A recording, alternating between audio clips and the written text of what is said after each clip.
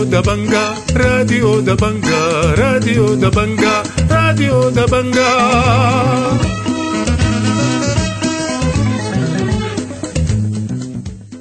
أهلا ومرحبا بكم مستمعي راديو دبنقا الأعزاء في برنامجنا ليوم الأربعاء 25 من شهر 1 سنة 2023. بيشتمل برنامجنا على نشرة الأخبار وبرامج أخرى متنوعة، ولكن في البداية بنقدم لكم نشرة الأخبار ودي عناوينها.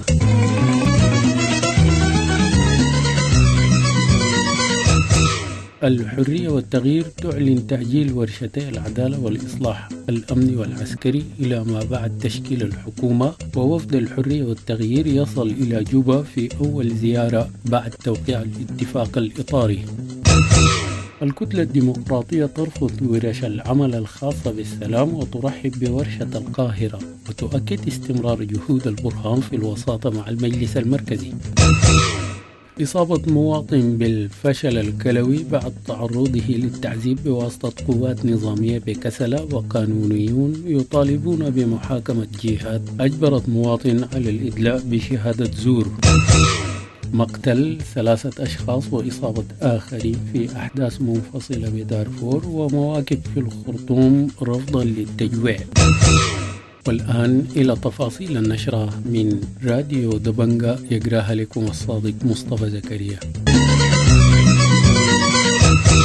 أكدت قوى الحرية والتغيير أن قضايا العدالة والإصلاح الأمني والعسكري سترحل إلى ما بعد تشكيل الحكومة الانتقالية. وقال الرايح الصادق عضو المكتب التنفيذي للحرية والتغيير أن القوى الموقعة على الاتفاق ستضع الموجهات لعقد الورش على أن يكون الشروع في الوضع النهائي ومقابلة أصحاب المصلحة بعد تشكيل الحكومة. وبشأن قضيتي الإصلاح الأمني والعسكري قال أن الأمر يتعلق بنقاش سياسي بين الأطراف العسكرية والمدنية ووضع خارطة طريق لتنفيذ الإصلاح. وأوضح أنه بعد تشكيل الحكومة الانتقالية سيتم عقد ورش فنية متخصصة بالاستعانة بخبراء لتحديد الشكل النهائي للتنفيذ. وأضاف في هذا الخصوص: في ورش بتنعقد الآن، وفي ورش محتاجة لمجهود حكومة. يعني العدالة الانتقالية دي ما قضية سهلة، خصوصا لما يعني إن إحنا ممكن نعمل الموجهات عقد الورش بتاعت العدالة دي، لكن الشروع في وضع التصور النهائي والمقابلة أصحاب المصلحة وكذا ده حيكون بعد تشكيل الحكومة. الإصلاح الأمني والعسكري هي خطة خارطة طريق في كيفية تنفيذ هذا الإصلاح. بعد الاتفاق على خارطة الطريق دي مع تشكيل الحكومة، بعد ذلك بتعقد ورش فنية متخصصة. من جهة أخرى، وصل وفد من المجلس المركزي لقوى الحرية والتغيير برئاسة عضو مجلس السيادة السابق محمد الفكي إلى جوبا يوم الثلاثاء في أول زيارة بعد توقيع الاتفاق الإطاري. ويضم الوفد رئيس لجنة الاتصال عمر الدقير بجانب الدكتورة مريم الصادق وكمال بولات ومحمد حسن عربي. وقال الرايح محمد الصادق المتحدث الرسمي لتجمع المهنيين عضو المكتب التنفيذي للحرية والتغيير لراديو دبنقا، قال أن زيارة تهدف إلى إطلاع حكومة جنوب السودان ورئيسها تطورات العملية السياسية وقضايا الإصلاحات والتعديلات في اتفاق سلام جوبا. وأوضح أن الزيارة تستغرق 24 ساعة، مبين أن الوفد ربما يلتقي بالسيد عبد العزيز الحلو رئيس الحركة الشعبية الشمال بجوبا. وأضاف في هذا الخصوص: الأساس في هذه الزيارة هو مقابلة حكومة جنوب السودان. زيارة للحلو. الوفد فيه هو من لجنة الاتصال، هو رئيس لجنة الاتصال الحرية والتغيير الباشمهندس عمر الدقير، كمال بولاد، الدكتورة مريم صادق المهدي، وفراس الوفد في الأستاذ محمد الفكي من السيادة السابق، إضافة للأستاذ محمد حسن عربي برضه غادر اليوم صباحا. وأعتقد 24 ساعة ما أكثر من كده، ما لم تكن في حوجة جديد يعني. حذر أحمد موسى عمر القيادي في المجلس الأعلى لنظارات البيئة من العواقب الوخيمة لعقد ورشة شرق السودان في الخرطوم بمعزل عن القوى الفاعلة. وأشار في حديث لراديو دبنقا أن انعقاد الورشة سيؤدي إلى تعقيد قضية الشرق، منوها إلى تهديد المجلس الأعلى للبيئة بإغلاق الشرق في حال عدم إقامة الورشة بدون أخذ آراء أصحاب المصلحة. وقال كان الأجدى تأجيل الورشة إلى حين التوصل إلى تفاهمات مع القوى السياسية والأطراف الأخرى.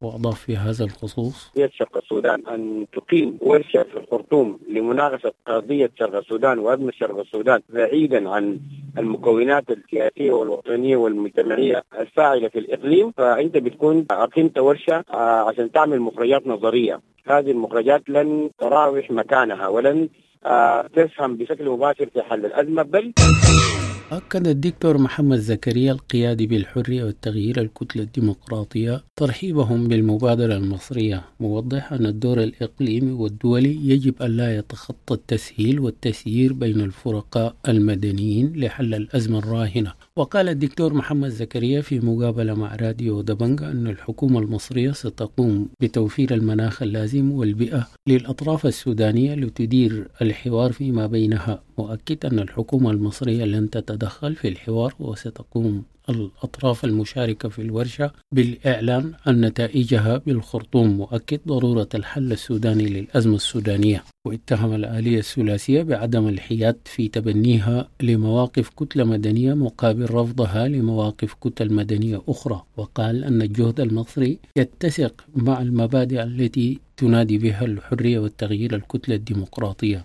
وأضاف الدكتور محمد زكريا القيادي بالحرية والتغيير الكتلة الديمقراطية لراديو دبنقا في هذا الخصوص: ندعو ونؤكد على حوار سوداني، وكذلك نؤكد على أن هناك دور يمكن أن تلعبه القوى الإقليمية والقوى، وبالتالي استنادا على هذا المبدأ رحبنا بالمبادرة المصرية والدعوة التي وصلتنا للمشاركة في هذه الاجتماعات، والتي أوضحت أن الجانب المصري سيقوم فقط بتوفير البيئة والمناخ.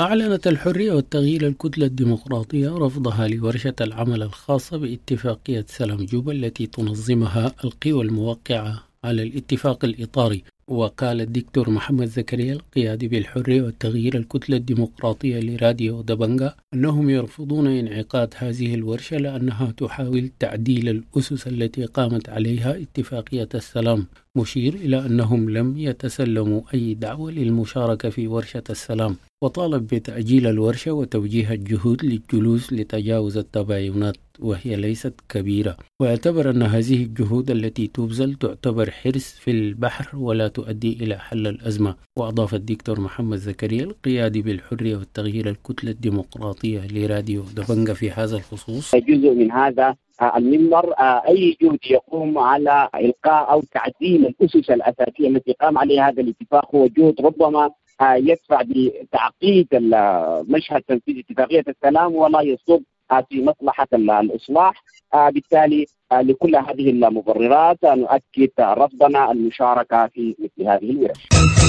سيرت لجان المقاومة بالخرطوم الثلاثاء موكبا إلى القصر الجمهوري رفضا لسياسات التجويع وللمطالبة بإسقاط الانقلاب، وانطلقت المواكب من موقفي جاكسون والإستات إلى القصر الجمهوري مرورا بالسوق العربي. وأعاقت القوات النظامية وصول المتظاهرين إلى القصر بإطلاق الغاز المسيل للدموع واستخدام العنف المفرط. من جهة أخرى نظم كيان غاضبون موكبا إلى معرض الخرطوم الدولي رفضا للسياسات الاقتصادية وتنظيم حملات في مواجهة الفريشة وبائعات الشاي من أجل انطلاق المعرض يوم الأربعاء.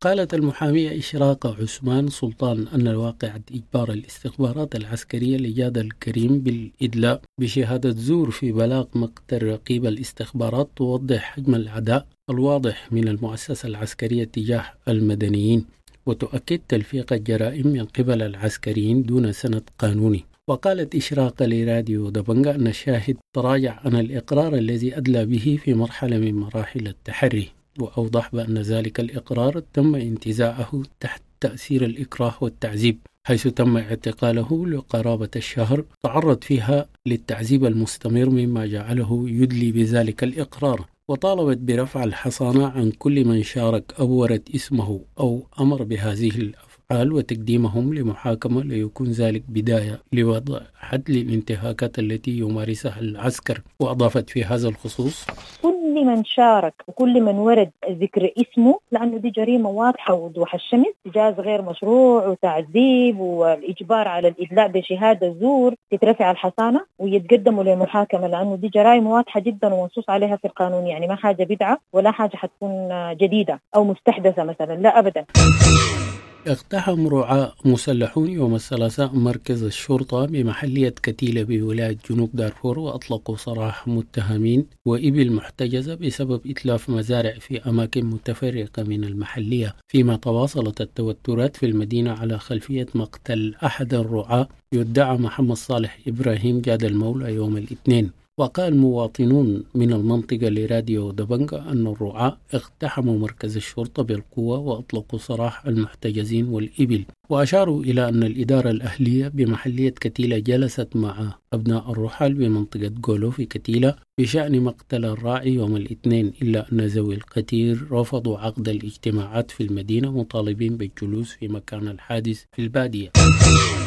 قتل المزارع إبراهيم عبد الرسول 27 سنة رميا برصاص مسلحين صباح الثلاثاء بمنطقة ثواني غربي محلية سربة بولاية غرب دارفور. وقال محمد البكر لراديو دبنقا أن 4 مسلحين يستخدمون مواتر أطلقوا حوالي الساعة 7 من صباح الثلاثاء الرصاص على إبراهيم عبد الرسول داخل مزرعته بقرية ثواني وأردوه قتيلا في الحال. وبين أن قوة من شرطة منطقة ثواني وقوات الترتيبات الأمنية تمكنت من القبض على أحد المتهمين بالقرب من ثواني، بينما تم تحويل الجثمان إلى مشرحة مستشفى الجنينة. قتل الشاب أبو بكر جدو إبراهيم 19 عام، وأصيب عصام عمر آدم بجراح في ساقه يوم الأحد في منجم جبل عامر بمحلية السريف بولاية شمال دارفور. وأوضح مواطنون لراديو دبنقا أن القتيل يسكن سرف عمر حي الوادي ويعمل في صيانة الركشات. وأوضح أن الجناه هاجموه بهدف نهب مبالغ نقدية، حيث تم دفن الجثمان يوم الاثنين في السريف بعد استكمال الإجراءات القانونية.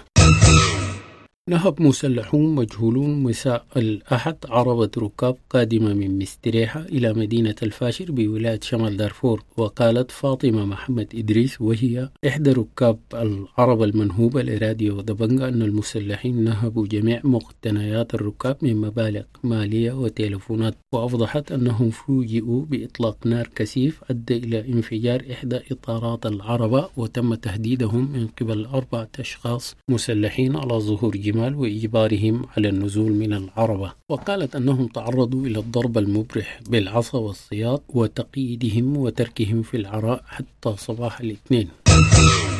أصيب المواطن إدريس أحمد بالفشل الكلوي بسبب اعتقاله وتعرضه للتعذيب بواسطة قوات نظامية في كسل الأسبوع الماضي. وقال الناشط علي نواري لراديو دبنقا أن قوات نظامية اعتقلت المواطن إدريس أحمد في السوق الشعبي بكسل الأسبوع الماضي بتهمة سرقة مسدس مملوك لأحد المواطنين، مشير إلى عدم فتح بلاغ. وأوضح أن أفراد القوات النظامية نقلوا إدريس لمباني المباحث، حيث تعرض للضرب والتعذيب والإساءة اللفظية المهينة مع عدم تقديم أي طعام أو شرب. وأشاروا إلى إصابته بالفشل الكلوي وخضوعه لأولى جلسات غسيل الكلى صباح الاثنين. وأضاف في هذا الخصوص: طلعوه في العريشة فوق وربطوه في سرير على بطنه ودق في الكلى في الظهر في الرجلين لحد هسه الزول ده ما قادر يمشي. لما الزول ده فقد الوعي وكده طوال فكوه من السرير وقام ادوه شلوت من المدرج الأول لحد المدرج الثاني، والمدرج الثاني ادوه شلوت لحد ما يصل الوفاة. الزول ده أخذ 3 والأربعة يتعذب برضه يكفتوا فيه. الخميس الزول ده تعب بقى يبول دم. الخبر الأخير في النشرة: كشف العمدة آدم بوش عمدة معسكر طويلة للنازحين بولاية شمال دارفور عن وجود 6000 من المعاقين في منطقة ومعسكر طويلة للنازحين في أوضاع إنسانية معقدة. وقال العمدة آدم بوش لراديو دبنقا أن المعاقين يحتاجون إلى كراسي متحركة ومعينات بجانب الخدمات الطبية لمساعدتهم على الحركة. وناشد العمدة آدم بوش المنظمات الإنسانية والخيرين مد يد العون ومساعدة المعاقين حتى يستطيعوا قضاء بعض احتياجاتهم. مستمعي راديو دبنقا الأعزاء، بهذا الخبر نكون وصلنا إلى نهاية نشرتنا لهذا اليوم. أنا بشكر لكم حسن المتابعة والاستماع، وحتى ألتقيكم في نشرة لاحقة. لكم مني أطيب التحايا.